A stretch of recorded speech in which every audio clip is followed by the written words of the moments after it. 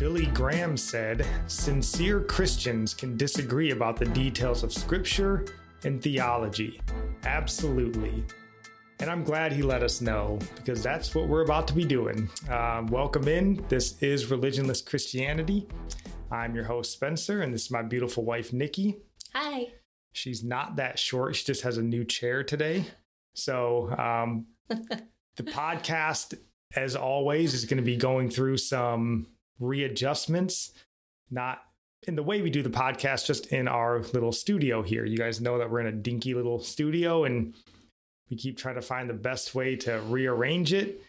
This is the best we found, but it's not great. So we're going to keep on working it. So if you stick around with us, it might sound a little bit different in the future. But this is Religionless Christianity, and, we don't always debate and discuss theology here on this show, but that's what we're doing today.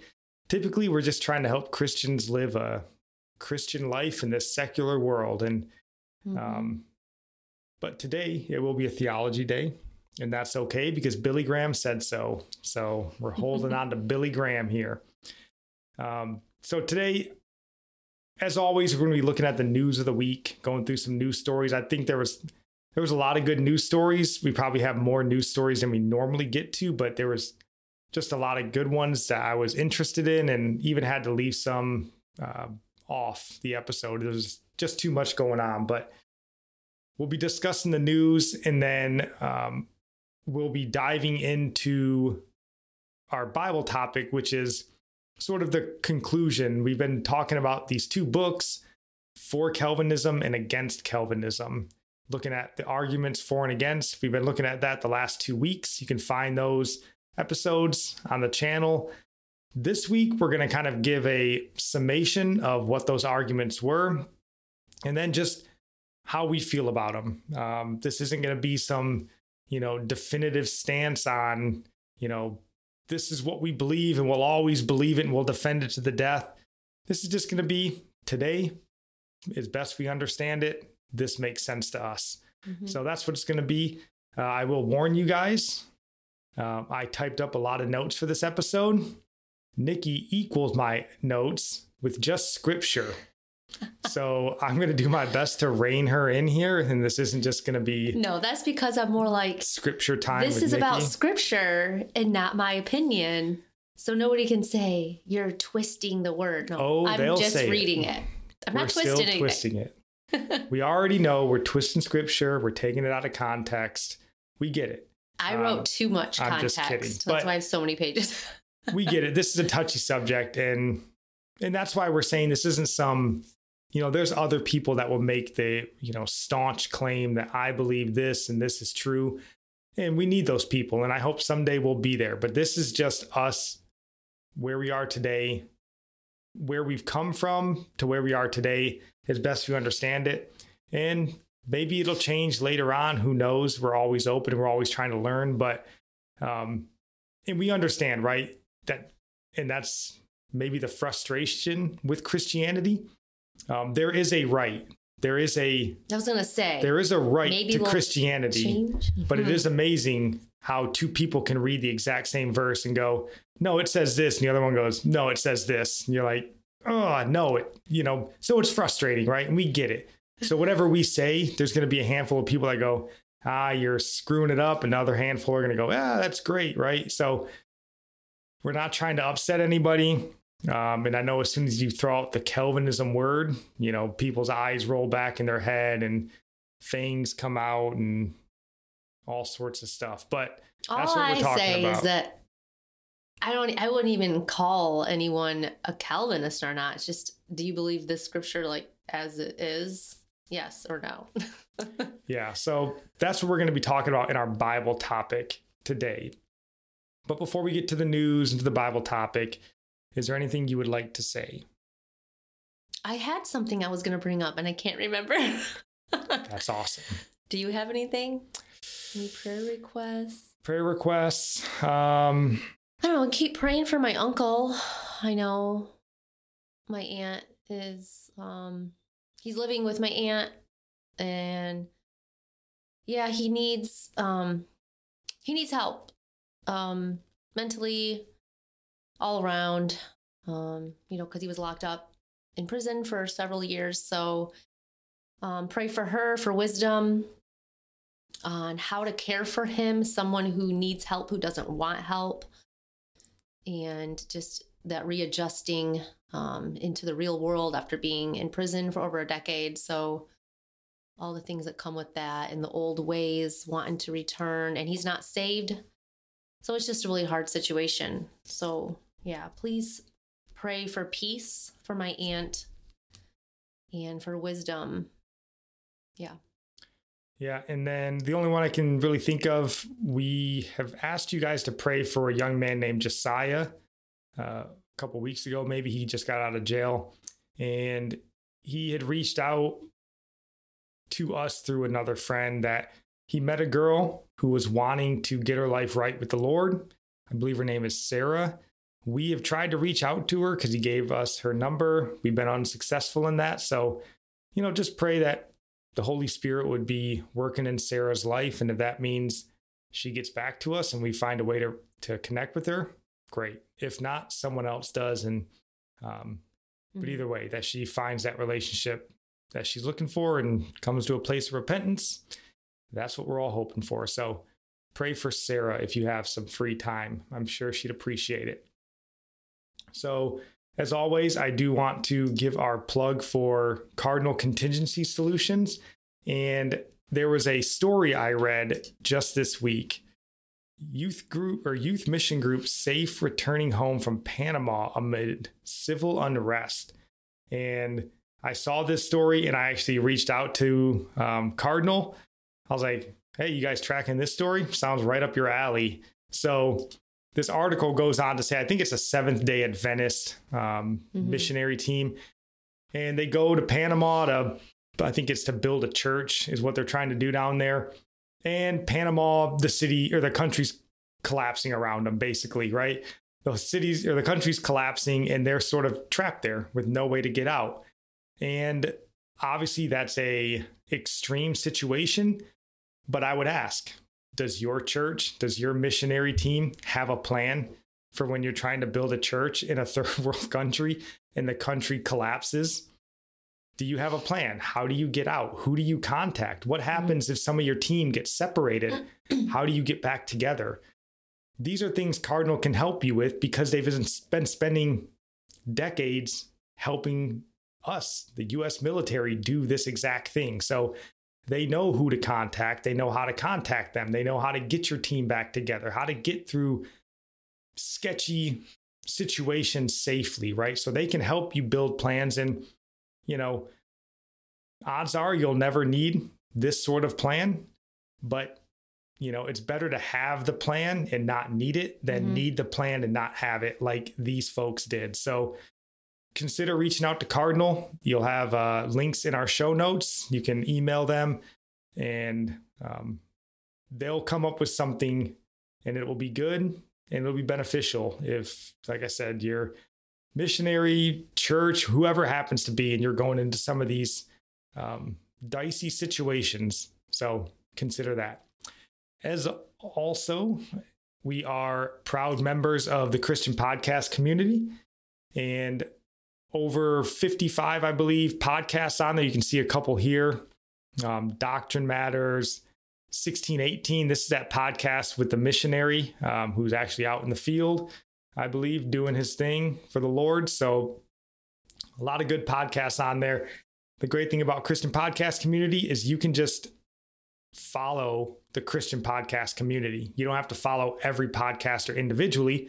You just follow Christian podcast community on Apple, Spotify, whatever, and you get everybody's show. So it's a good way to sort of subscribe to a bunch of really good Christian podcasts without having to dig around and find all of those really good Christian podcasts. So, yep. All right. You guys know what time it is. You hear the music. It's that time to gird your loins and prepare for our weekly trek through the valley of the shadow of death as we take a look at the news of the week. And we got some doozies this week. So first up here. This story really jumped out to me because we have been talking about the theory of stupidity a lot in maybe the last month or so on our shows. The theory from Dietrich Bonhoeffer, he proposed it in the 1940s. And, we've really talked about how it just so accurately depicts America, in the current time that we live in. And this article is sadly a perfect depiction of what we're talking about. So if you want to read this headline. Minneapolis mom confronts BLM protesters after apartment shooting. Not a George Floyd situation. Yep. And then just read these two paragraphs. A Minneapolis mom was captured on video Saturday confronting Black Lives Matter activists who congregated in her neighborhood to protest the fatal police shooting of a gunman who she claimed tried to kill her and her children. Arabella Foss Yarbrough called police last Wednesday night after neighbor Andrew Tekel Sundberg allegedly fired his gun into her home as she cooked her kids' dinner, leaving bullet holes in her front door, walls, and above her bathroom sink.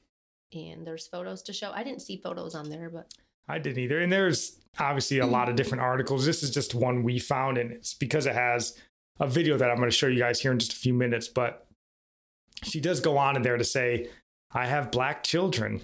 I'm a woman of color, she declared. She says, if I would have lost my life, would you guys do this for me? And you can hear in the background, they say, yes, ma'am. And the article notes that this is somebody, Tehran Cruz, who is the head of BLM Minnesota, the co-founder. And so she says, yes, ma'am.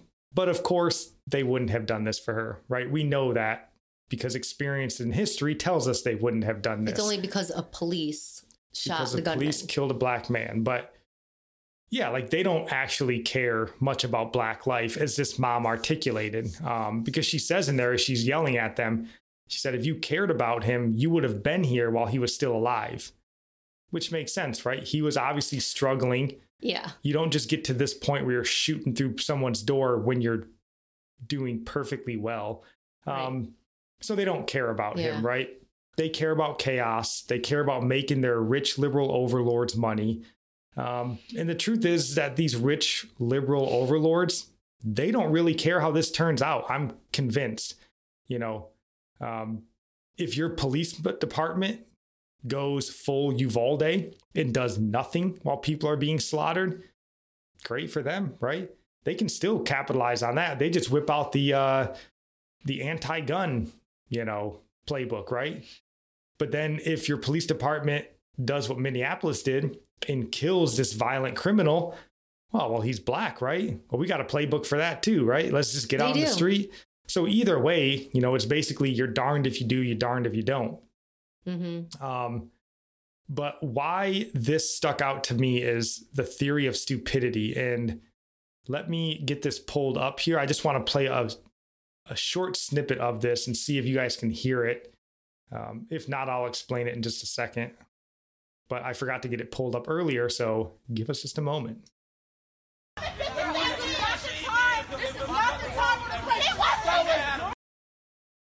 Okay, there's a lot going on there. So I don't know if you could hear that. But if you were paying close attention or you watched this on your own, she's yelling at them and you can hear somebody faintly in the background and they say, this is not the time or the place. I'm pretty sure is what they say. This is not the time. This is not the place. And I was like, boy, that is exactly right. They could not have said that any better, because this protest that they're having here was not a place or a time for truth, right? Right. That's not what this protest was about. They had chaos to bring. That's the point. Again, they had those rich liberal overlords to make money for. So again, truth be darned, she's out there saying, if you cared about him, you would have been here when he was alive. She's saying, I'm Black. She even goes on to explain, this is not a George Floyd moment. George Floyd was unarmed. She names a bunch of other people. This guy was shooting through my door when my children were sitting here trying to eat. And they're going, now is not the time for all your facts and logic. So she's going to teach her kids the truth, though, and they're not going to get caught up in it. Right. And what's interesting is I would guess this lady would have been on their side because she names all the protests. She names quite a few, I think like 4 or 5. Maybe like she's aware of them. Yeah. You know, I don't know. but she sees that like, hey, you guys are doing something that's not the same as what happened in these other instances. And it's just so telling when they say, this is not the time. This is not the place for your People get truth. together for a cause and they don't even know what it's all about. And it's funny, like Black lives only matter to them after they're killed by a cop.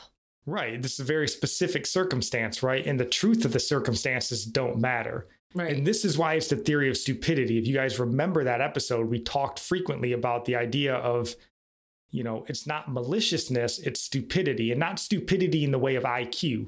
I'm sure Tehran Cruz is probably quite intelligent. Mm-hmm. But it's this idea of being an easily mobilized, mm-hmm. mindless mob. Mm-hmm. And that's what you see here. They're protesting and railing against, but no one's going, oh, this was the actual victim here. And she even makes note in this story, and you read some of the other ones, that this guy was kind of a nuisance and sort of, you know, a lot to deal with. Like there were signs that he was kind of a lot to deal with, right? And so it's just such a telling story. We've talked about it. So I just saw this and I thought, boy, I don't know that you can make a better case for the theory of stupidity. They're really just BLM as a whole, but this one in particular, because you've got the actual victim standing there saying, you guys got this wrong. And they go, right. Yeah, we don't want to hear that right now. We got, you know, cops to harass, don't you see? So just crazy. Do you have any last thoughts on this story in particular? No, we don't need to spend more. Yeah, I just think I'm always like, let's move on, please. It's just shame on these protesters, first off, but more shame on Satan's children for organizing them. Because, I mean, honestly, like if something like this happened in my community, I don't even know how I would be mobilized that quickly. But these people, Satan's children that are organizing all of this, I mean, they get these people out at the turn of a, you know, of a hat, right? Or a drop of a hat, right? Like something happens, they immediately got a protest going on. You're like, what are these people doing? Where did they come from? I think most of them don't even know what happened. They're just there. Yeah. Was there a cop involved? Hey, let's get out there and march. Yeah. Well, don't you know, who's that crazy lady yelling? Oh, she's the victim. Get her out of here. Right. No time for that. So just shameful, shame on them, but perfectly illustrates the theory of stupidity. So the next couple stories, I believe, are going to be kind of from the Christian world, if you will, or stuff that's really just more particular to Christians, I think that we should care about. So this first one here, well, this isn't technically Christian, but everyone should care about it. They just don't. But do you want to read this headline, honey? What pregnancy and childbirth do to the bodies of young girls. And then just this first paragraph. After the account, a 10-year-old Ohio girl crossing state lines to get an abortion drew national attention last week. Some prominent opponents of abortion suggested that the child should have carried her pregnancy to term. Oh, man. Who are the prominent opponents? Who are they talking about? There were some, yeah, I'm sure. Are they naming them? That part I think is irrelevant. Because this is what the pro-death cult needed. This is what they were hoping for. They're trying to make this story. And I don't know if you've been tracking this. I've heard this story or seen this headline about the 10-year-old rape victim a dozen times in the last week. And they're trying to make this the crux of the entire abortion discussion. You know, they don't want to talk about what Roe versus Wade really is. They want to have you laser focused on a 10-year-old rape victim who was going to be forced, if it happened during this new era, to give birth, right? But I just want to show you this to remind you, or not let this dissuade you, that this has never been what Roe versus Wade is about.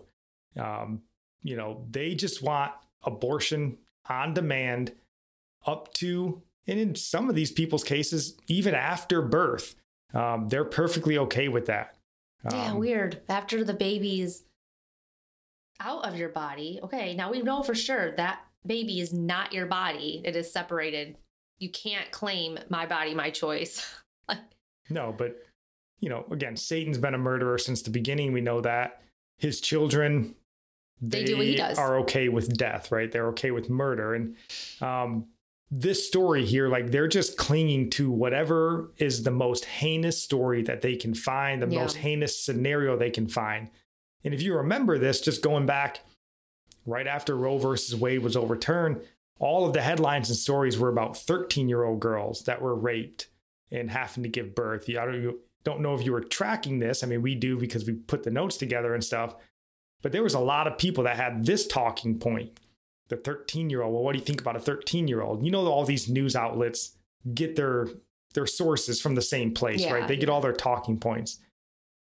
And I don't know if this was the case, but shortly after that, if you guys remember, we talked about Kathy Barnett. Mm-hmm. She was the Pennsylvania Senate candidate who almost won. She was the byproduct of a 13-year-old rape victim whose mother chose life, wound up having a young lady who grew up to be very intelligent, almost won the Senate seat in Pennsylvania. So they had that story come out and they went, okay, so the 13-year-old rape victim story doesn't really work anymore. Kathy Barnett blew that up. Let's go find something more heinous, right? Yeah, well, how common is a 10-year-old? It's not common. And that's the point, right? This is a complete outlier.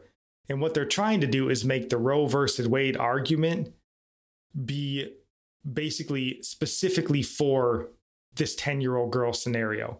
Like somehow if Roe versus Wade is done away with, all 10-year-old rape victims will be forced to give birth, even if they die and it destroys their body. They try to convince people that's what it means. This has nothing to do with Roe versus Wade. No, because again, Satan's children have no problem lying. They will lie to get whatever they want. They're perfectly comfortable with that. And everything about Roe versus Wade, everything about pro-abortion, pro-choice, pro-death, whatever you want to call it, it's all lies, right? Yeah. And they lie to themselves, maybe to the point where they believe it, but they're certainly aware, at least when they start, that they're lying. It's a fetus. A fetus isn't a baby. It's a clump of cells, right? They know they're lying. But again, Satan's children have no problem with lying. They have no problem with death. So they just say what they need to say to get to where they want to get. If you repeat it enough, people believe it. And they certainly have believed it enough. So just be aware. This story is out there. Again, as Christians, we can't stick our head in the sand. But this is a complete outlier. This is not what the Roe versus Wade argument is. And even with Roe versus Wade being overturned, there's not just a rampant, amount of, or there's just not some large amount of, conservatives, Republican, whatever you want to call them, that are going to be sitting around forcing every 10-year-old girl to give birth when it could kill her and destroy her. Like, it's a complete ridiculous statement, but they want you to be fearful that somehow overturning Roe versus Wade is what this means. It's not. Just be aware of it. If this girl or another story likes this, we may find a girl who was born to a 10-year-old mom. Well, they're going to have to ditch this one. And especially they'll be like, in other countries, though, where they do marry kids off really young. Yeah. I mean, I'm sure it's happened. Yeah. But just, again, it's just something that I've seen a lot of, and it's funny because it was always the 13. And I even responded to family members and responded, to people on Twitter that were like, oh, you want to force a 13-year-old, or even on TikTok specifically, do you want to force a 13-year-old to get or to have a baby? And I remember responding going, boy, I wonder what Kathy Barnett would say to that. And of course they never responded, right? Because they're like, who's that? What? The lady that was born to a 13-year-old rape victim? You could probably hear the BLM protesters in the back being like, now is not the time. Now is not the place for that truthful statement there. Trying to make a statement here, don't you understand? So just craziness. But that's the secular side of the house. That's the satanic side of the house. You expect them to be liars and the truth is not in them. We understand that. It gets even more frustrating when it comes into our own wheelhouse here in the faithful, if you want to call them that. I would hesitate to call them that, but We got this story here from Yahoo. If you want to read this headline, honey. What the Bible actually says about abortion may surprise you. Oh, yes. Oh, boy. All right. Is that paragraph there? Yeah. Okay. In the days since the Supreme Court overturned Roe v. Wade, which has established the constitutional right to an abortion, some Christians have cited the Bible to argue why this decision should either be celebrated or lamented. But here's the problem. This 2,000-year-old text says nothing about abortion. There you have it. The Bible never uses the word abortion. So what more do you need to see? Like, this is the new Jesus never said homosexual. This is that argument, right? They're just reframing it here. So, the Bible never said the word abortion. Never mind the fact that the word abortion didn't even really exist until like the 1500s, but it wasn't in the Bible, so they don't care about it. Christians apparently need to be quiet. So this is just the same as the Jesus never said homosexual argument was insane. This also is an insane argument, but it's gaining steam. Again, if you're paying attention to the news, you've seen this version or something similar to this quite frequently. So if you haven't seen it, I would, again, why we're bringing it up, you're probably going to see it or hear about it. Just like, oh, well, did Jesus ever say homosexual? You're going to have somebody come up and be like, oh, yeah, well, show me in the Bible where it says you can't have an abortion. And you're going to be like, oh, my goodness. Okay, so the author says, let me see if I can find it in here. It says, in other words, the Bible was written in a world in which abortion was practiced and viewed with nuance. Oh, yes, the nuance. Those ancient Jews were even more nuanced on the topic than our blockheaded Supreme Court justices and conservative Republicans. And that's true, right? The Bible, it does speak of abortion in a sense. They tend to call it child sacrifice, and they do speak to it of sacrificing to Moloch. You can go to Leviticus 18:2, where it says, you shall not give any of your offspring to offering them to Moloch. Maybe this Bible professor overlooked Leviticus 18:2. Who am I to say? But it does, like she says, there was some nuance there, maybe. It's sacrifice, and that's a lot. That's what abortion is. It's sacrificing for your own situation or your life that you want. Or yes, you're absolutely sacrificing because again, they'll go to the ectopic or whatever it's called, ectopic pregnancy, the 1 or 2% complete outlier, and go, oh, well, do you want to give birth to a dead baby? Okay, sure. Let's give abortions for all ectopic pregnancies. Fine. Well, let's legalize abortion for 10-year-old girls and ectopic pregnancies and then ban everything else. See if they're willing to take that argument. I guarantee you the answer is no, because it's not about those, right? Those are outliers that any doctor, any state with any sort of rationale is going to be supportive of. But the verse that they always go to, they always seem to go to this. They really only have one verse to cling to. And it's the verse in Exodus 21. Exodus 21, verse 22, or is my Bible. I have an ESV. The headline on it is the great right to abortion, is how it's outlined. It's not outlined like that. The great right. Yeah. So let's hear what God, through Moses, spoke, right? With the Holy Spirit inspired Moses to speak. He says, if men fight and hurt a woman with child so that she gives birth prematurely, yet no harm follows, he shall surely be punished accordingly as the woman's husband imposes on him, and he shall pay as the judge determines. There it is, folks. Thus says the Lord. The great abortion argument in the Bible. It's right there. You just heard it. I mean, what could you possibly say against that? I mean, please email us. So they're using that verse? That's the verse. That is, And the argument usually goes this way. You know, the Bible claims that the life of the mother is separate from that of the child, and therefore the mother's life is more valuable. But so what does the Bible actually say, right? Let me see if I can just pull it up here. Go to my little BibleGateway.com. If my internet wanted to work, there it goes. So Exodus 20, what was it? 21, 22? 22? 22, 21, 22. So what does it say? And we're in the, we'll go to New King James. Probably more people read the New King James. I know where N is in the alphabet. Alphabet. There it is. Yeah. So what does it say? If men fight and hurt a woman with child so that she gives birth prematurely, yet no harm follows, he shall surely be punished accordingly as the woman's husband imposes on him, and he shall pay as the judge determines. Just what I read. And then verse 23 says, but if any harm follows, then you shall give life for a life, eye for an eye, tooth for a tooth, and hand for a hand, foot for a foot.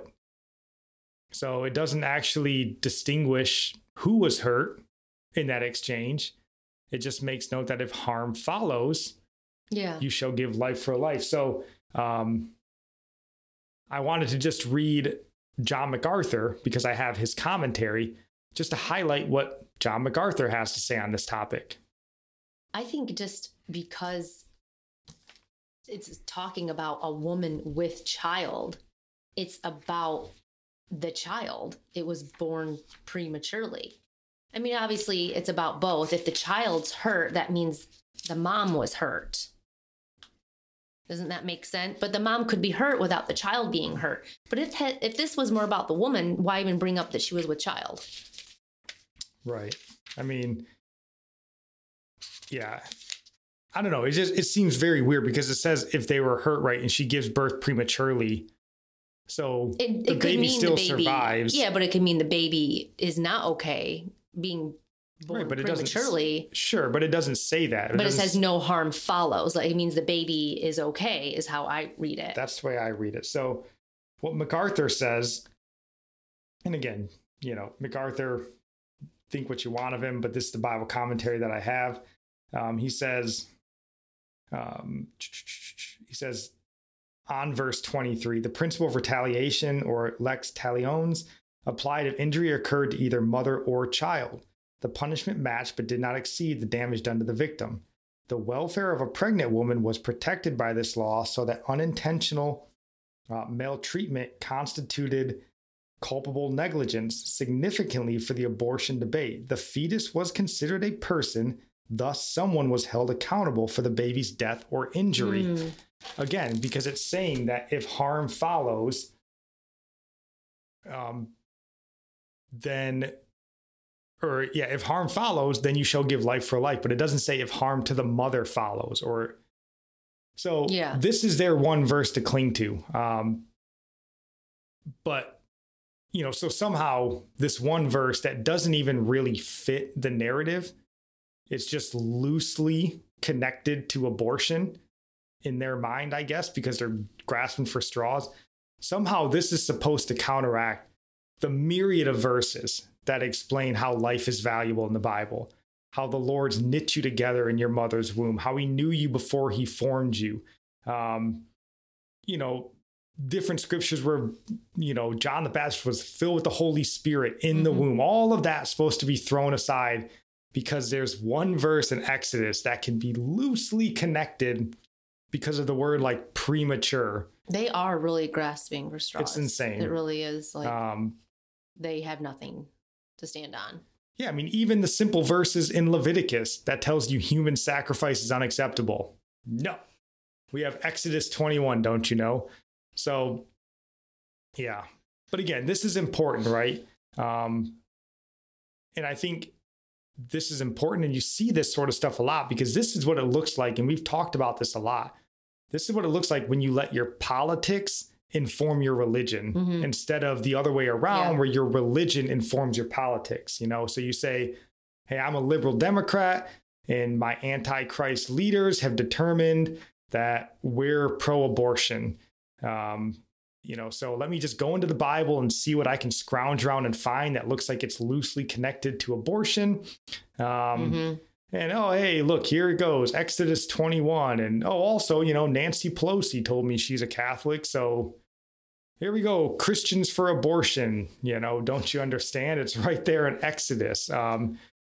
So that's going to be the argument you hear, just like the argument you hear, Jesus never said homosexual. Well, Jesus and God never said the word abortion.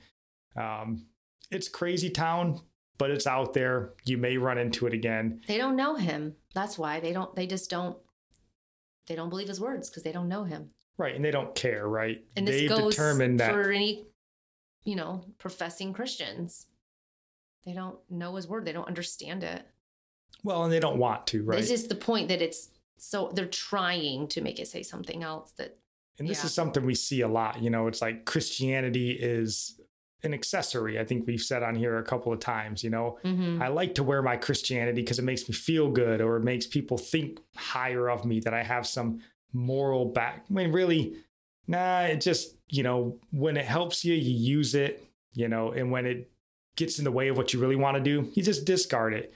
Or you kind of find a verse that loosely fits what you want. You make it kind of fit what you need it to fit, and you just roll with it. Right. So it's out there. Be aware of it. Exodus 21, the great abortion verse in all of the Bible.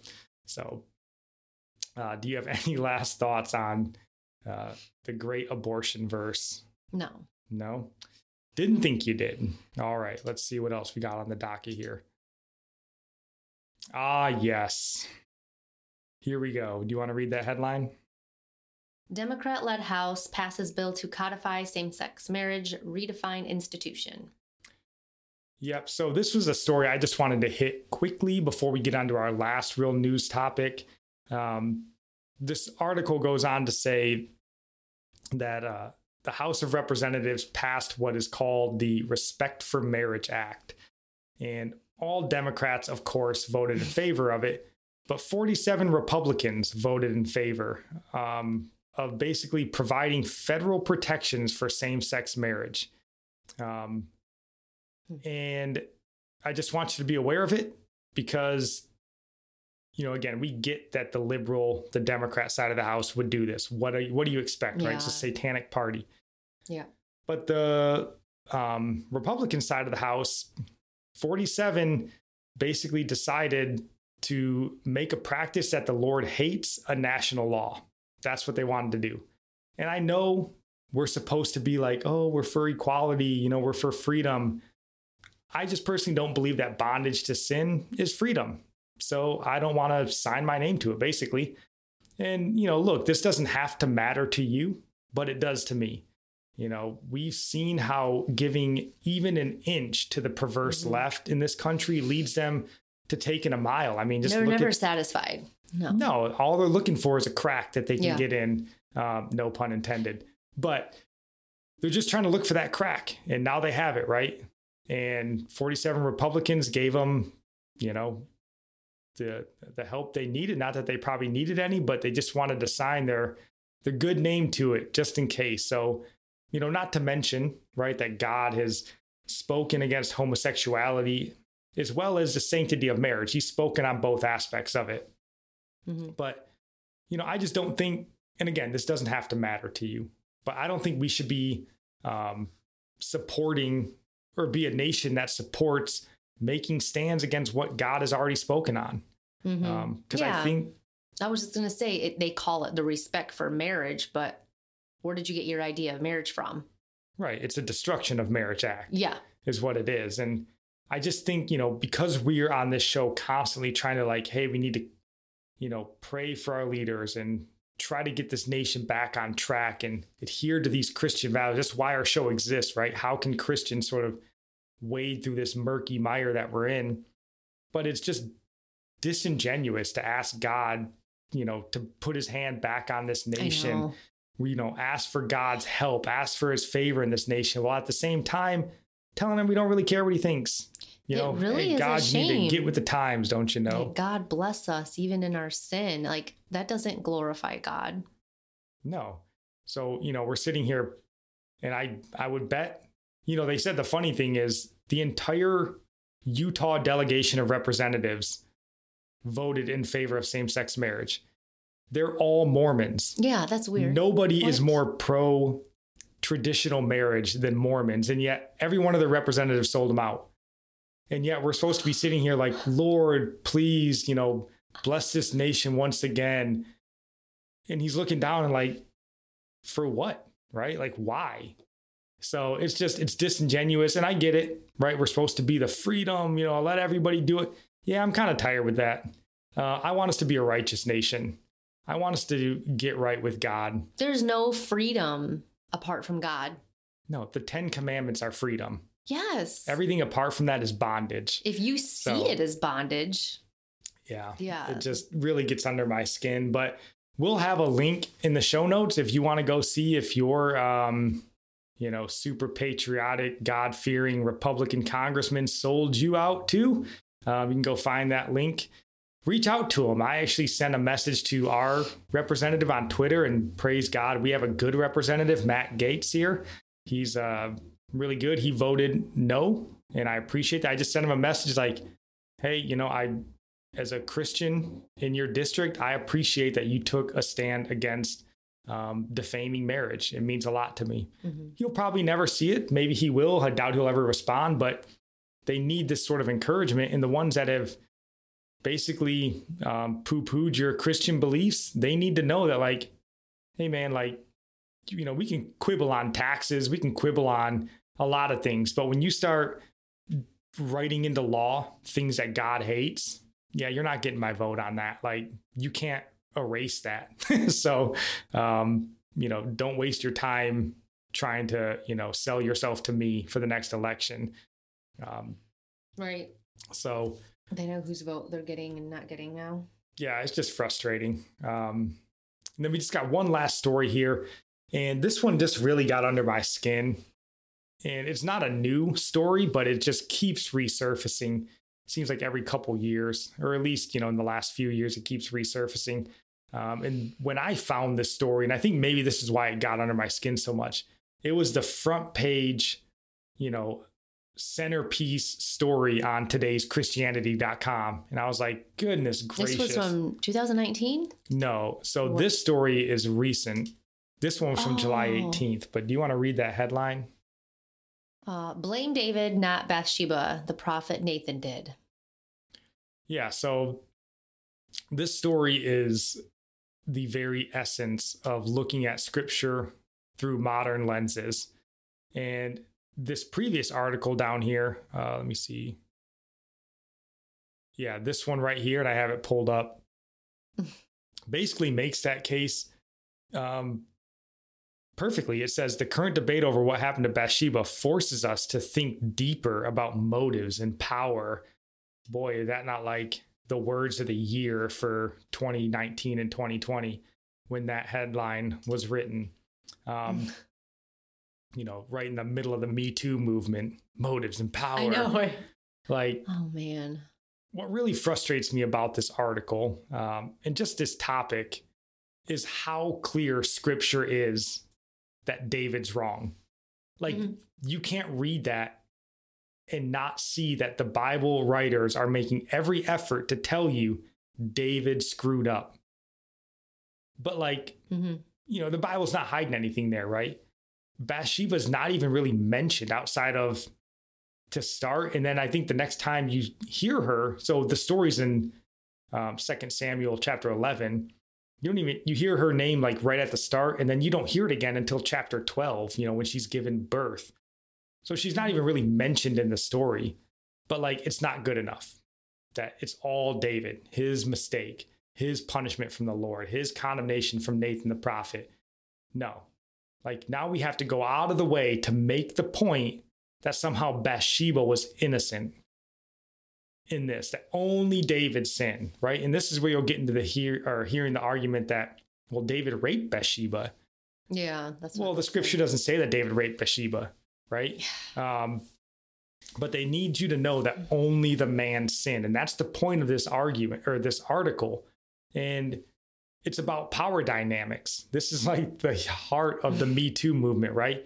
It must have been rape, don't you understand? Because she couldn't consent. David was king. What else could she do? Don't you understand?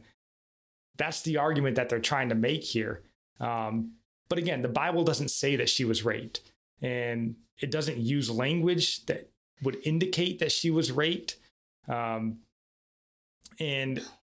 she, in fact, even goes on to marry David, right? She bears him a son, and I believe she becomes David's sort of preeminent wife of all the wives. You know, he has 7 wives, I think, 6 or 7. She becomes sort of his main, favored wife, if you will. And she goes on to bear him a son, I think maybe even multiple sons, but I know she bears Solomon to him, David's maybe greatest son right after him. But an interesting note here is it even says in 2 Samuel chapter 12, verse 24, David went in to comfort her after their first child had died because that was the punishment God brought on him. So you're like, she obviously didn't hate David if she allowed him to come in and comfort her in her moment of hurt and pain. So you think if this violent rape had happened that caused her to get pregnant and lose her child, that she wouldn't be comforted by this violent, like how many women are comforted by violent rapists? Yeah. He cared for her. Yeah. So, I just think, there's really 2 points here, right? At least in my opinion, I'm no Bible scholar, but when I read the text, our pastor is actually going through 2 Samuel chapter 12 right now. He would make the same claim. I believe they both sinned, though David was more to blame. He was the man. He was the king. He was God's anointed. He holds the lion's share of the blame. And the Bible makes that clear. It doesn't hide that, right? But this author, she goes on to say, let me see if I can find it. I mean, there's an instance, I don't know what book it's in, you probably know. Like, it's brought up when rape does occur, and it would have suggested that here. Right. I mean, who was it? Like Tamar and... Was it Tamar? I don't know. Wasn't Tamar? I can't remember. Yeah, but something different. I don't remember. Shame on me. But no, it just, when you read it, it doesn't read, at least to me. Again, I'm not, heavily engaged in like feminist power dynamics and, Me Too culture. So maybe that's why I don't see it that way. But I feel like the Bible's quite clear that they had sort of a consensual sexual relationship. And David sinned, but so did she, right? Because it was adultery on both of their parts. So, well, she knew that he was a godly man. Right. And it seemed like, I don't know, she was sinning too. She could have said, hey, what are you doing? Well, again, knowing he's a godly man and not full of wrath, like he wouldn't have harmed her. She confronted him. So that's why I'm saying. And we don't obviously see any of that in scripture. And who knows if, again, who knows, right? But when you read it, that's not what you're. Right. I think you have to read it with an agenda to come out with that idea. But the author goes on in here and she says, the ongoing debate about this story shows the importance of returning to a text again and again, attending to its details, and remaining open to the possibility that we have missed or misconstrued something.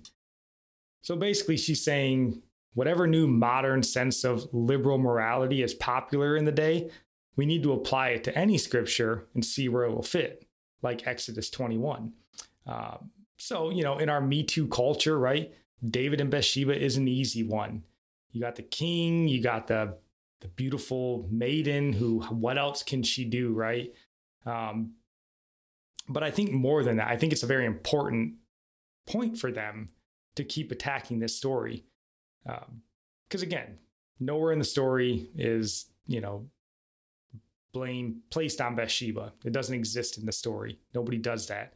But somehow they're reading into that somebody's doing that. And what the point I think they're missing, one of the points here is that, in fact, God cares far more for women than modern feminists do. He takes care of them far better than modern feminists do. But they've come to this story, and what, in my opinion, one of the reasons why they're attacking this story is they have to make Christianity sexist. Much like we've talked about when they're racializing Jesus, they have to make it sexist. They've got to make it racist. They've got to make it bigoted. It's an attack on God, usually. I mean, that's what it is. It really is. If it's an attack on scripture or they're seeing something else going on that they read into it, it's an attack on the character of God. It's an attack on the character of God. And you have to sort of attack these things from these social justice angles to sort of start this process of getting rid of Christianity in America. And this is going to be one of the points, right? Christianity's always exploited women. Remember David and Bathsheba? So they're trying, but we have to, again, remain resolute to stand against it and just call out the BS when we see it and be like, nah, that's not what the Bible says. That's not what scripture says. The scripture makes clear that David was to blame, but it doesn't let Bathsheba off the hook either. So this is just one of the worst things about what's happening to our country, though, is that not so much that wicked is happening, but it's like scripture is to blame. God is to blame. Yeah, I mean, they're definitely trying to blame God. Yeah, I'm just wondering, like, how far is God going to let that go? Well, who knows, right? Because we're doing everything we can to stir him up from his throne to come down and, smite us, I guess. We're doing everything we can. So maybe this is just one more step in that direction. It is one more step. I mean, we see the signs. So we just don't know when. Do you have any last thoughts on any of the news stories, David and Bathsheba, anything like that before we roll into our Bible topic? Let's get into the topic. All right, you guys, get up, stretch your legs, maybe go grab some lunch. Can I? Nikki's about to read through the entire Old Testament worth of verses here. No, I'm not. I'm just kidding. It'll be too long. You know what? I wanted to pull up this website.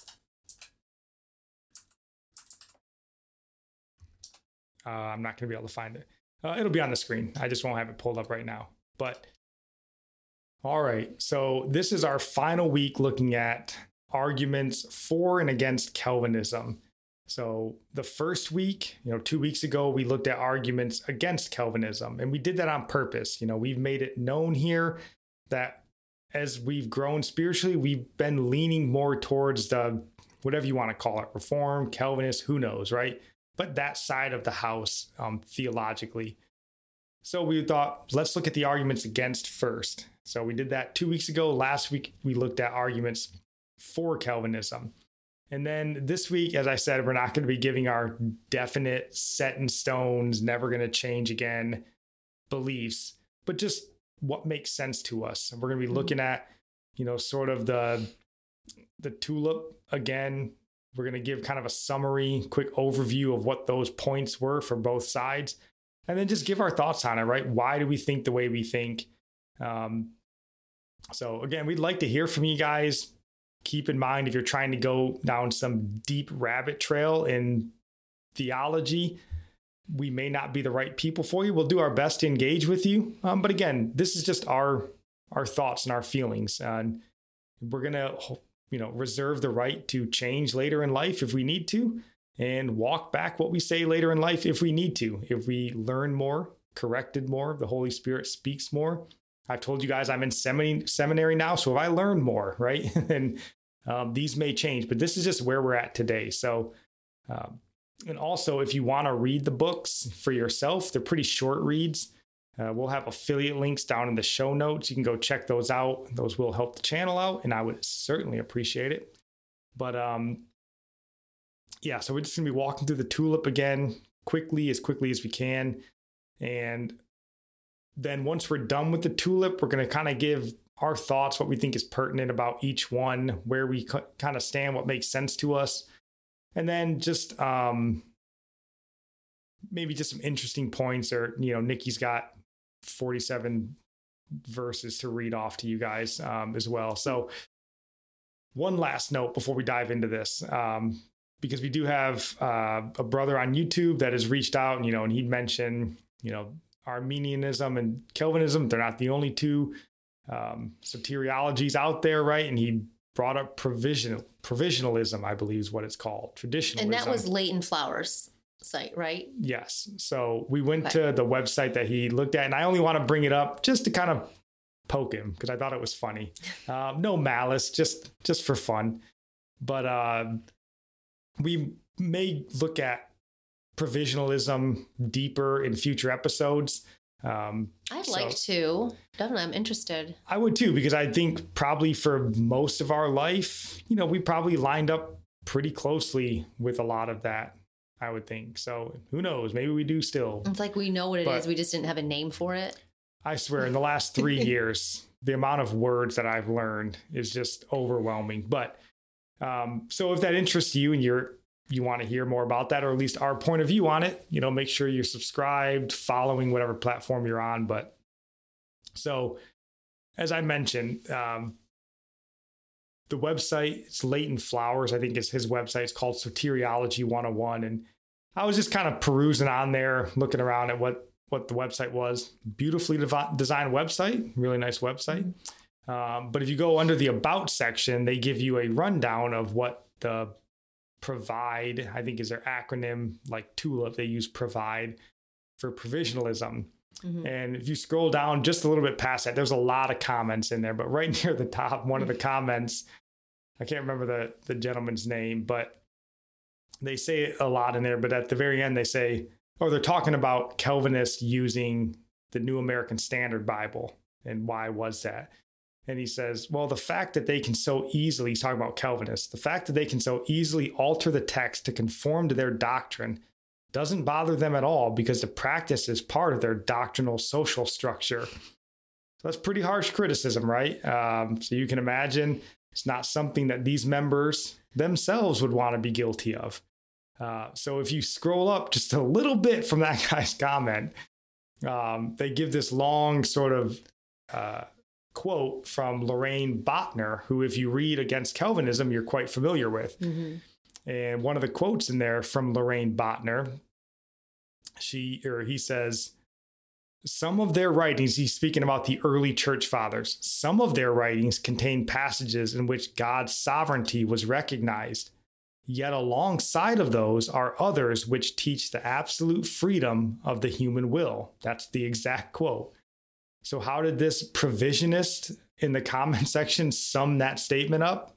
He says, so even by Calvinist, or not, I'm sorry, this wasn't the commenter. This was Leighton Flowers' website, so probably Leighton Flowers. He says, so even by Calvinistic scholars' own admission, the earliest church fathers did not teach the Calvinistic view of election, but in fact taught the absolute freedom of the human will, a kind of synergism in which there was a cooperation between grace and free will.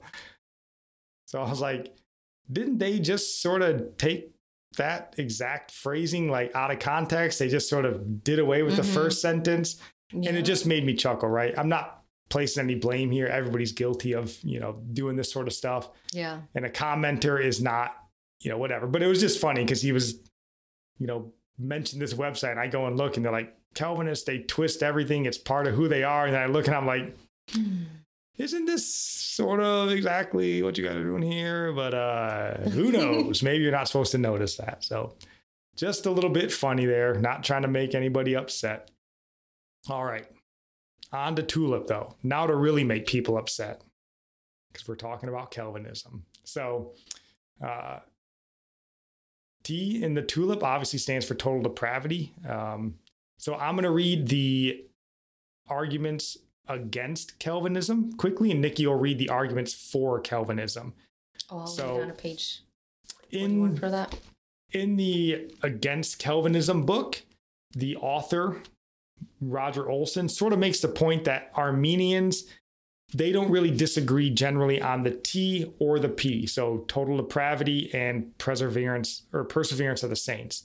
So I don't really have anything to offer up there. So do you want to just read the 4 Calvinism argument? I'm reading from here to here. Yes. Okay. Total depravity is often misunderstood. As understood in Reformation theology, it does not mean that each of us has committed every possible sin or that everyone is equally depraved in terms of outward actions. What it does mean is that everyone is equally guilty and condemned, and that there is no aspect of our existence that is unscathed or open to God's grace. No less than our bodies and desires, our mind, heart, and will are under the command of sin and death. The total in total depravity refers to its extensiveness, not intensiveness. That is, to the all-encompassing scope of our fallenness. Yep. So, again, the Arminian point of view, at least according to Roger Olson, they're fairly okay with that, he says. We mentioned in the 4 Calvinism episode, so I'll mention it again here. He says, it's worth noting, and he says Calvin's point is crucial here, that when he's speaking of the bondage of the will or total depravity, it is in relation to sin, not to God's sovereignty. So basically, our wills are bound to sin, and that, that's what we choose apart from the Holy Spirit. We will always choose sin apart from the Holy Spirit. So that's the T. For the U, unconditional election. He says, let me see if I can find it here. Yeah, he kind of makes an argument that election is illogical if it's completely unconditional. So what he says here is, he says, herein lies another problem. Like all Calvinists, Botner states that God's choice of people to elect is absolutely unconditional. It has nothing to do with anything God sees in the one he elects. And then he says down here, so it is with Botner's explanation that God doesn't choose arbitrarily, but also doesn't choose based on anything special about the persons he chooses. And then he makes note, there is no third alternative. It has to be arbitrary if it's absolutely unconditional. So that's the against Calvinism argument.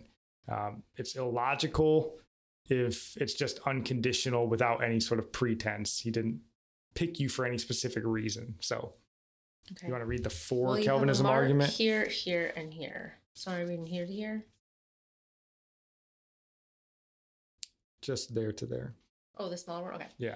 Everyone who takes the Bible seriously must believe in election in some sense. It is a prominent theme throughout Scripture. The real difference, especially between Arminianism and Calvinism, emerges over whether the elect are chosen unto faith or in view of their faith. In other words, is election unconditional or conditional? Can you see anything else? No.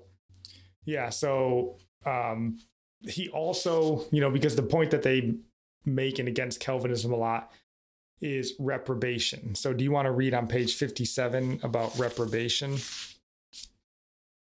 Just, I think, up there. The other side of election is reprobation, God's decision not to save some. In passages already cited, especially Romans 9, God is said to be free to choose and to reject, to save and to harden, to make out of the same lump one vessel for honorable use and another for dishonorable use. Romans 9:21. Yep. So basically, in the vein of reprobation, he's making the claim that God isn't choosing some to go to hell, which is what the Arminian would argue, that if God is choosing to elect some, he's also choosing to send some to hell. He's saying God isn't choosing people to go to hell, but rather everyone is choosing hell for themselves. And God is just mercifully choosing to save some. We're saved from the bondage of our will. Right. So that's the Calvinist argument for reprobation. And for the limited atonement piece, and this is another argument that the against Calvinist author made quite a few times in different ways that even among Calvinists, many don't believe in the L. So this is where you'll get to like a 4-point Calvinist rather than a 5-point or 3-point. And I know some of the arguments against it is, well, there is no such thing really as a 4-point Calvinist. You're either 5 or nothing. Well, that might be your point of view, but if the 4-pointer would disagree with you, I don't know. It's kind of hard to be like, that's what you believe. And he's like, no, it isn't, so, but he makes that point. But then he also makes an interesting point that John Calvin himself didn't even believe in limited atonement, which is what the L stands for. So how can you say I'm a 5-point Calvinist when that's an oxymoron? Well, and they go into length in these books about the Synod of Dort and stuff, where a lot of these Calvinist doctrines were sort of flushed out beyond Calvin's lifetime. So I can't say for certain if Calvin believed limited atonement. I haven't read the Institutes of Christian Theology, so we'll just take his word for it. But the argument that he makes for limited atonement or against limited atonement is,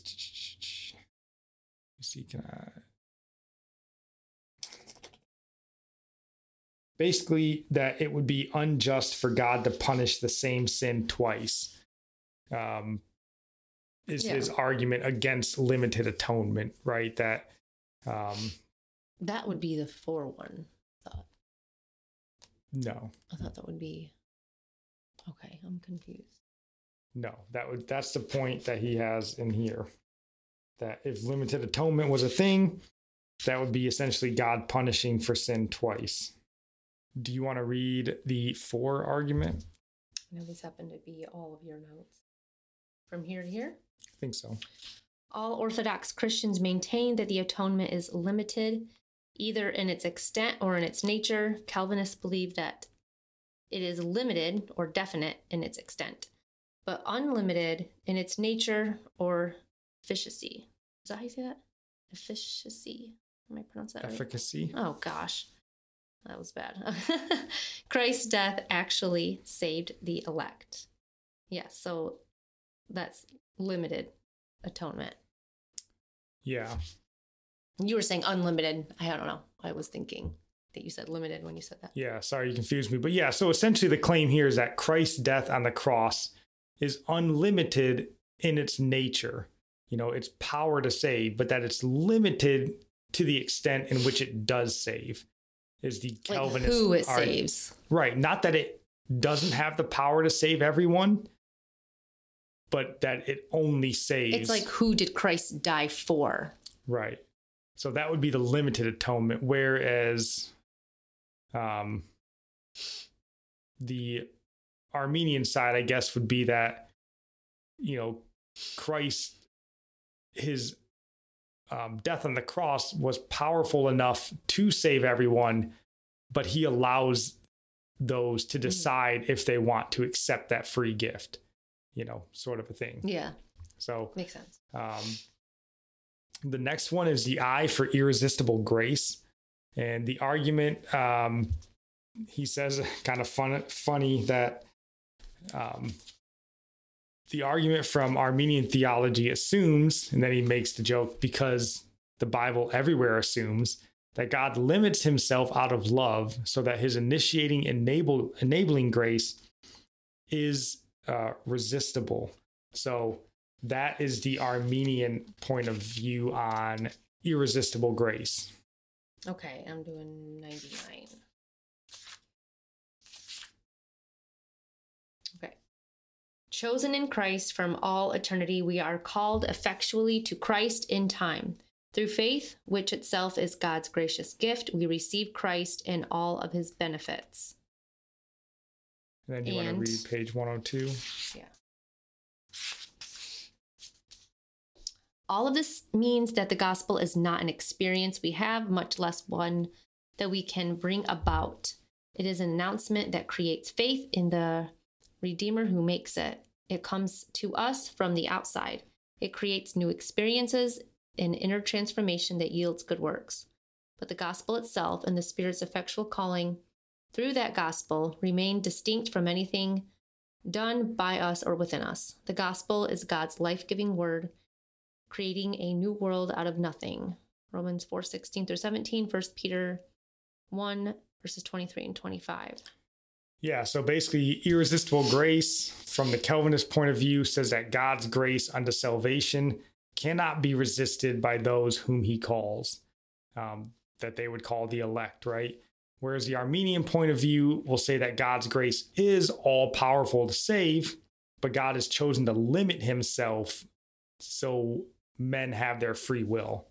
That's the countering arguments there. So that's for the I. And then for the P here, perseverance of the saints, or preservation of the saints, they'll say sometimes. And again, the Armenian side of the house seemed, again, the author said they really had no disagreements there. So if you want to just read page 115, yeah. Let us recall the golden chain with which we begin this chapter. And those whom he predestined, he also called. And those whom he called, he also justified.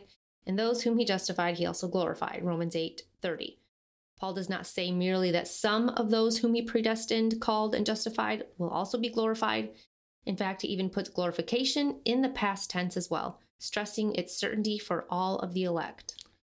Yep. So sort of like God's irresistible grace, those whom he elects, God will ensure, through his grace and the power that they persevere unto the end.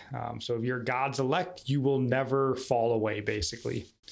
So that is the tulip arguments for and against Calvinism. And again, you may disagree on some of these. We're just using the arguments from the books here. So if you've got better arguments or something like that, we'd love to hear from you in the comments. Send us an email, review, whatever happens to be. Come find us on social media.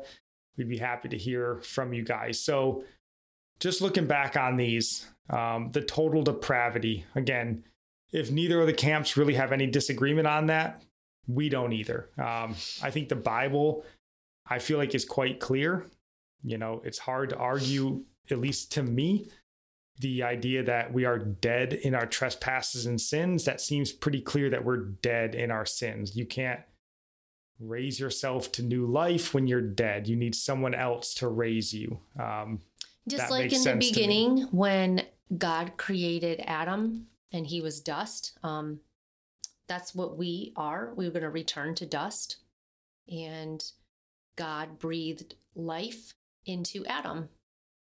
Adam had nothing to do with that life. And I think it's very symbolic of us being born again. The Holy Spirit, like wind, blows where it wishes.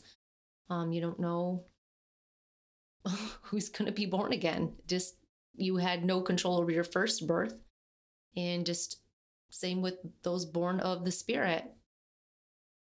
Yeah. And I think, the idea of total depravity makes sense to me, but I do think it can get lost in the idea if your thought process is, well, I don't do all the wicked things in the world, right? Like, right.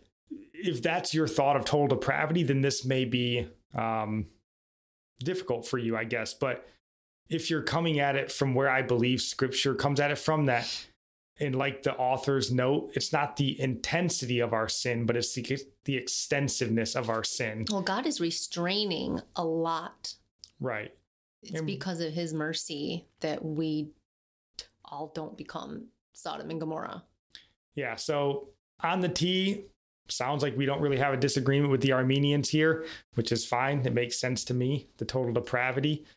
But on to the U, the unconditional election. The U and the I is probably where most people have an issue with Calvinism, the unconditional election. I think a limited atonement. I think all three of them. Well, yeah. The U, the L, the I, in some varying form, there's Calvinists that hold or don't hold to, all of those. So, and I guess they all, and as we mentioned in the previous episode, they have to go in this order, I guess. Yeah, because it flows, and it doesn't, not just because it spells tulip, it has to be the total depravity. You're unconditionally elected. God, Jesus died for the elect. He saves them through his grace, right? So that has to flow in that order. But on the unconditional election piece, this was hard for us too, right? And I don't even know, this is one we're still sort of, at least, and I'll just speak for me, it's still one that I'm working through. I agree with it to an extent, but the problem is you always get drug into sort of like the hyper Calvinist camp whenever you start talking about, elect and God's foreknowledge and predestination. They're like, you always get drug into that camp of like, oh, well, if I drop this pencil on the floor, then God made me do it, right? And like all these sort of nonsensical arguments. But I think, and again, everyone else is going to feel differently. And that's what's so frustrating about reading the Bible with other Christians and stuff, because you read things, and we've even had this discussion about John chapter 6, right? But when I read it, I just can't help but see election coming off the page there. When Jesus says, no one comes to me or whatever, except, I'm just paraphrasing, no one comes to me except whom the Father sends or whatever it says. I have it right here. Yeah. I'll just read it. All that the Father gives me will come to me, and the one who comes to me I will by no means cast out. For I have come down from heaven not to do my own will, but the will of him who sent me. This is the will of the Father who sent me, that of all he has given me I should lose nothing, but should raise it up at the last day. And this is the will of him who sent me, that everyone who sees the Son and believes in him may have everlasting life, and I will raise him up at the last day. So in that, again, when I read that, like election just jumps off the page to me. And I feel like in a lot of these verses, you can read the free will argument into the election argument, whereas I don't feel like you can read the election arguments into the free will. Mm-hmm. And what I mean by that is like the election argument, they would say, no, read John 6:37. All whom the Father gives me will come to me. Mm-hmm. That's election, right? But then they go, well, what about this verse where it says... well, right after that is the Acts one. Well, I'll get to that one in a second. But, earlier in John, or maybe even later, it talks about, all those who call on the name. I can't remember the exact verse. Let me see if I can pull it up. I have some John 10. I'll just try to pull it up here because I'm going to butcher it and it's going to sound... Yeah. Maybe it'll sound better than if I actually just mumble mouth through it. Sound better. Let me see.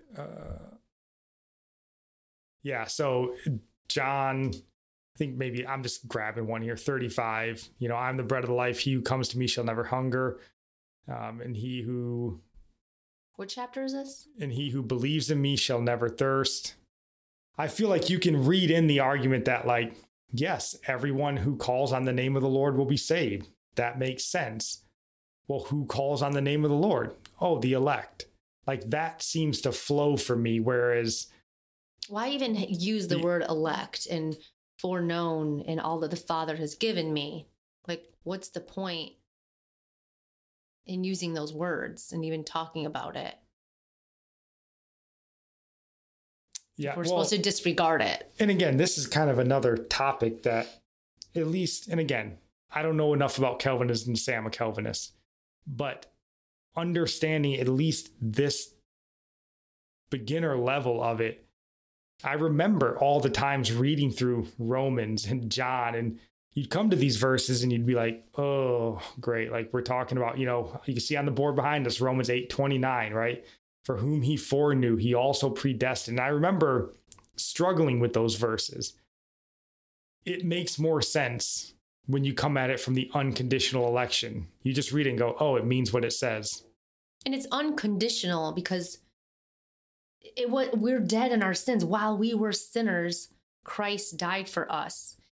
God chose to save us, even though there was nothing in us that deserved it. That's what the unconditional part means. Like, it's not just election, it's unconditional election. The election on its own, people have a problem with. But right, which is funny because election... we're elected for no reason in ourselves. And I guess that would be maybe a discussion to have. Like, do people just outright disagree with all election? Or where does your level of agreement on election end?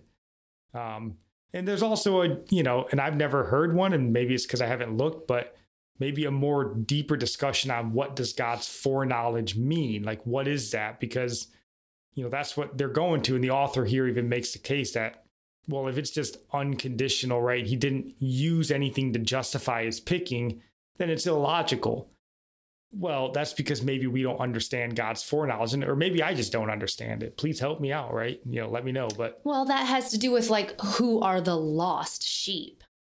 Like when if we're foreknown, when did we become lost? Is the question. Why are we the lost sheep? We're already his sheep, but we're the lost sheep.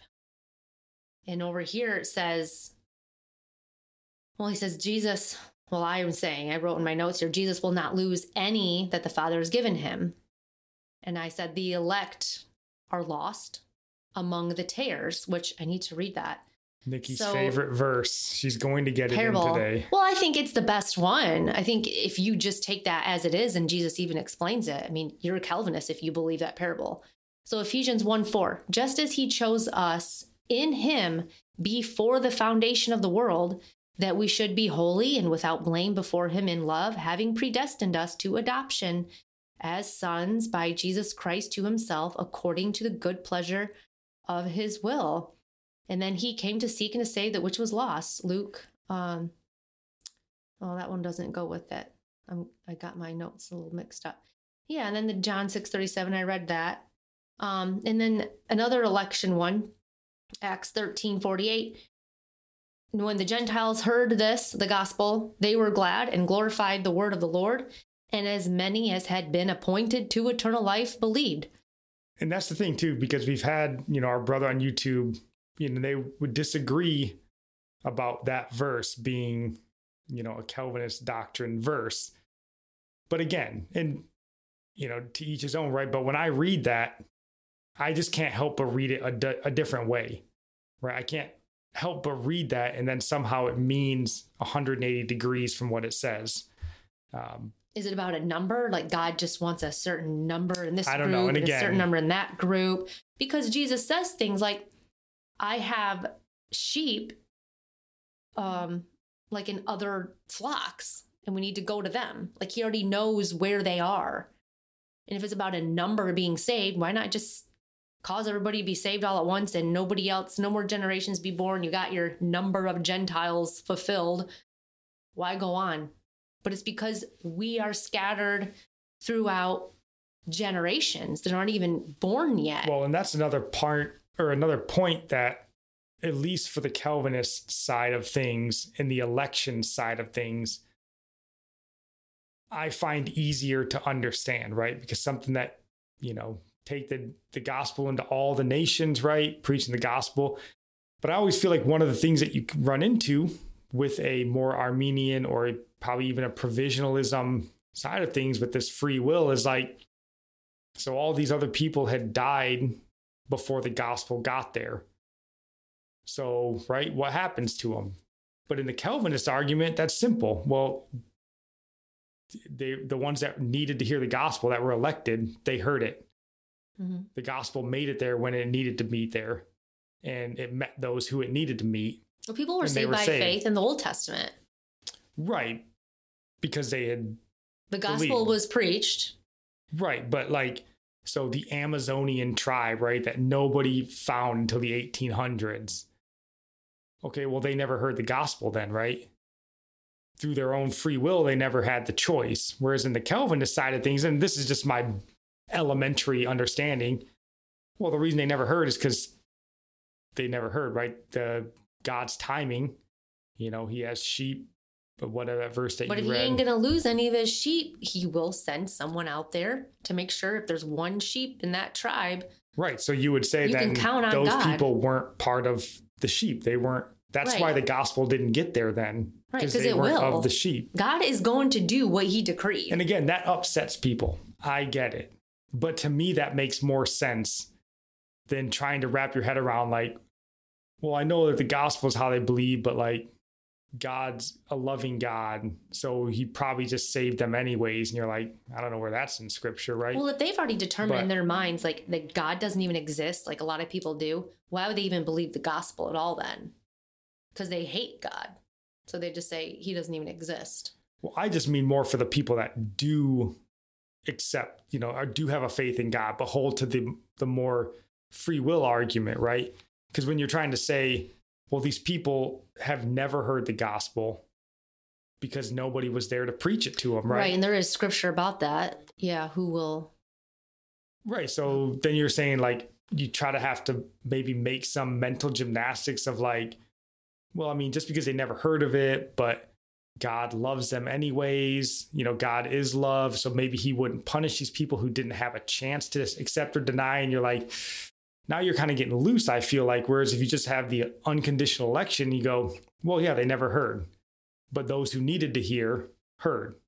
You just got to trust that God's going to do what he said he's going to do. It's not for us to argue. And again, about. I may not have the best explanation of what I'm trying to say, but in my mind, that makes better sense to me. And again, that's why we're telling you what we think. You may think we're idiots for what we think, but that's what we think. So, well, I want to read this parable now because it's going to jump into the next thing. I can't skip over it because then I can't talk about my other stuff. Okay, guys, I'm going to read this. I don't know how you can interpret it another way. Okay, so the parable of the wheat and the tares. So I'm going to read it all, and I'm going to read the part where Jesus actually explains what it all means. Matthew 13, verse 24. Another parable he put forth to them, saying, the kingdom of heaven is like a man who sowed good seed in his field. Good seed. But while men slept, his enemy came and sowed tares among the wheat and went his way. But when the grain had sprouted and produced a crop, then the tares also appeared. So the servants of the owner came and said to him, Sir, did you not sow good seed in your field? How then does it have tares? He said to them, An enemy has done this. The servant said to him, Do you want us then to go and gather them up? But he said, No, lest while you gather up the tares, you also uproot the wheat with them. Let both grow together until the harvest, and at the time of harvest I will say to the reapers, First gather together the tares and bind them in bundles to burn them, but gather the wheat into my barn. Then Jesus sent the multitude away and went into the house, and his disciples came to him, saying, Explain to us the parable of the tares of the field. He answered and said to them, He who sows the good seed is the Son of Man. The field is the world. The good seeds are the sons of the kingdom, but the tares are the sons of the wicked one. The enemy who sowed them is the devil. The harvest is the end of the age, and the reapers are the angels.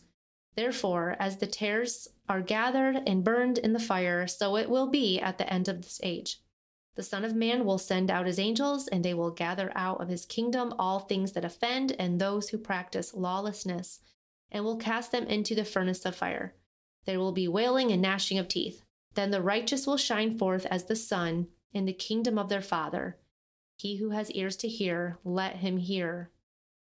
So this parable alone just tells us that not all people are God's elect. So God planted the wheat, devil planted the tares. The tares get burned up. Like, do you believe that? I don't know how else. Like Jesus says, this is this, this is this, this is this. Do you believe that? Do you believe the devil planted people? Somehow there's just people that are God's good seed. Well, and the Bible does speak of Satan's children. I mean, that's a term that is used. So they exist. Yes. So I have a verse for that too. And I'm sure that the people are going to come back and say, no, this is what it means. You just missed the context. Fine. I'm sure that there's going to come. But when we read it, again, this makes more sense to our minds when we come at it from at least just an election predestination. It fits. It makes more sense to us than trying to finagle it back into a free will sort of argument. That just makes more sense to us. So hold on, we're running long. So let's just maybe get an extra point or two that you want to get in. I do. Let me read really I know, fast. but we can't read all the scripture. So just get John 10. More. Okay. It's important. John it goes 10. With it because you said some children of the devil. Okay.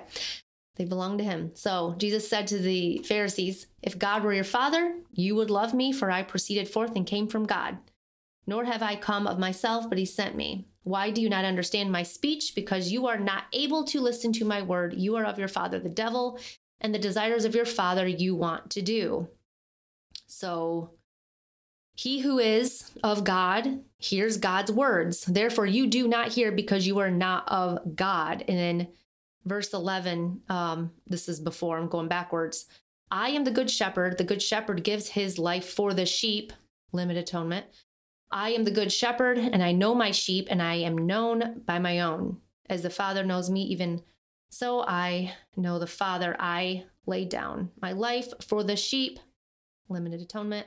Other sheep I have which are not of this fold. Them also I must bring, and they will hear my voice, and there will be one flock and one shepherd. So he's just telling the Pharisees straight up, you don't hear because you are not of my sheep. You are of your father, the devil. This fits perfectly with the parable.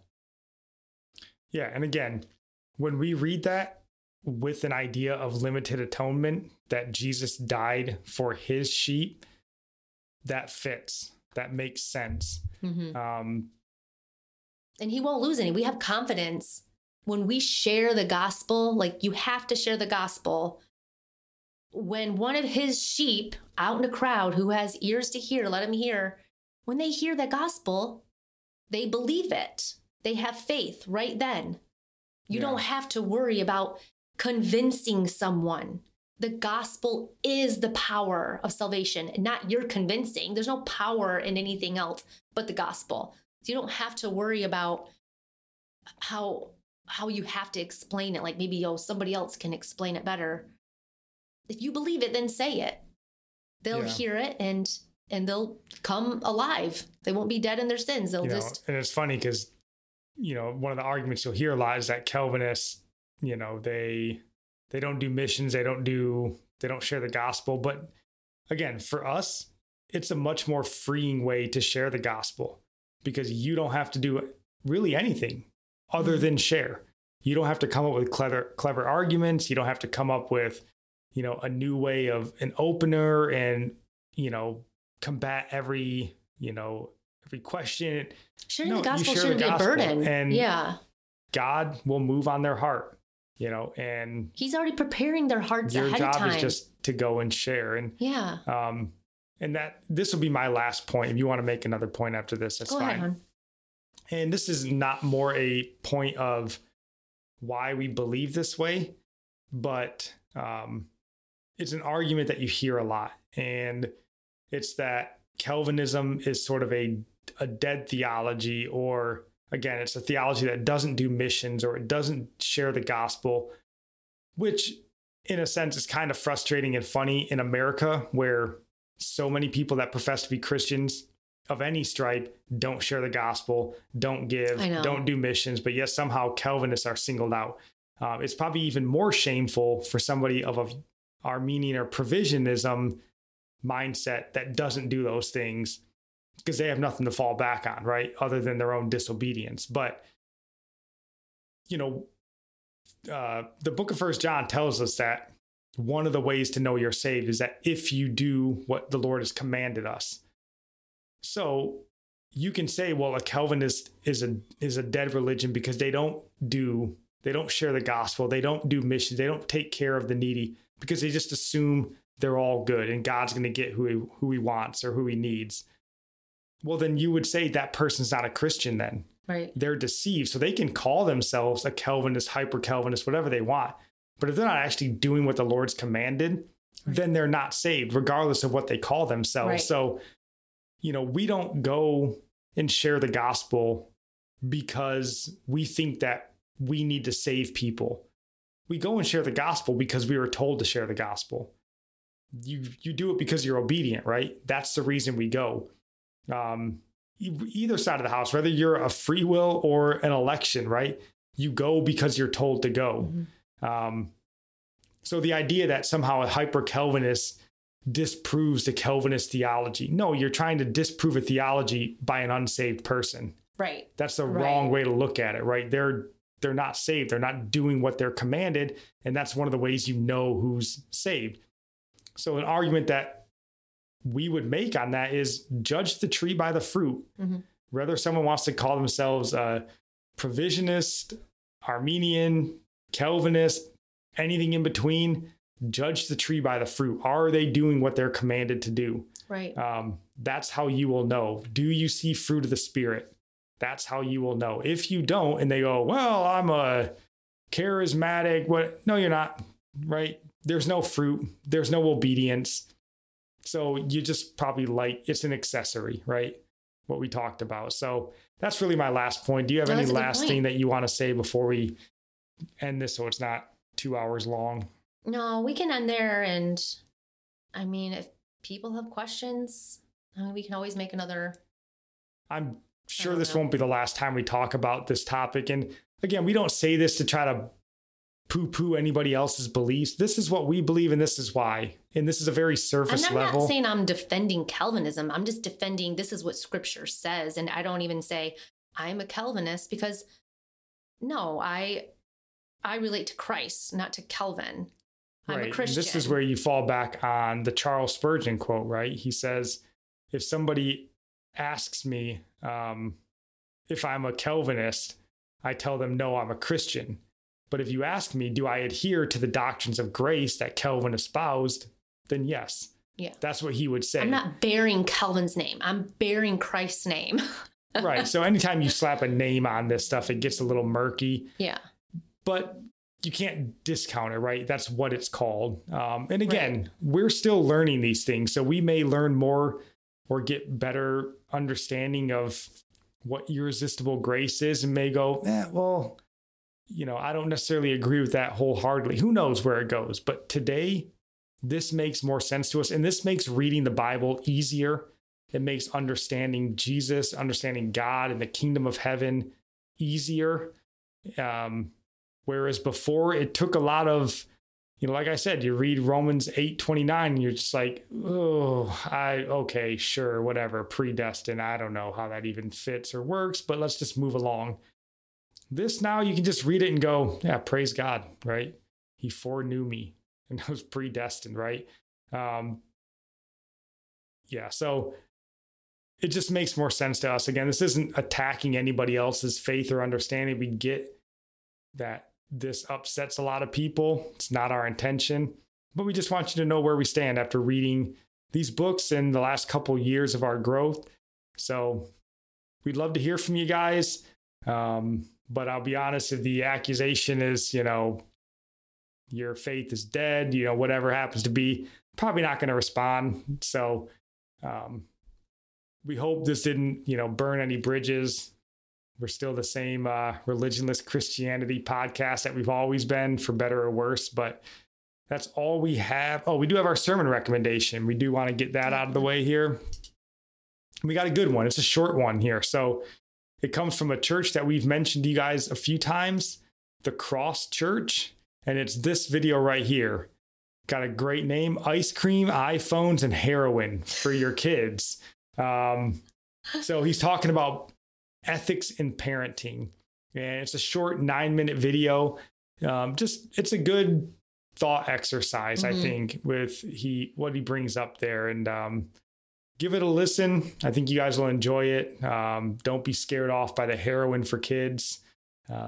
He means well. So that's all we got. We'll be back on Monday with our daily devotionals, and then coming back next Saturday, doing this thing again, seeing who's left after we dared utter that Christian curse word called Calvinism. Don't forget, it doesn't matter. We're part of the body of Christ, and we're called to love the brethren. That's another commandment. So let's not be hateful toward one another. Yeah, quit hating on us. All right. God bless.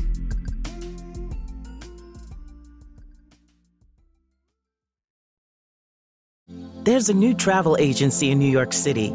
That's right, a travel agency. But we specialize in journeys of a different kind. We're Union Square Travel Agency, and we sell cannabis. Visit us at 13th and Broadway or unionsquaretravelagency.com and clear out your overhead compartment, because an open mind is your boarding pass. For use only by adults 21 and older, keep out of reach of children and pets. In case of accidental ingestion or overconsumption, contact the National Poison Control Center. Consume responsibly.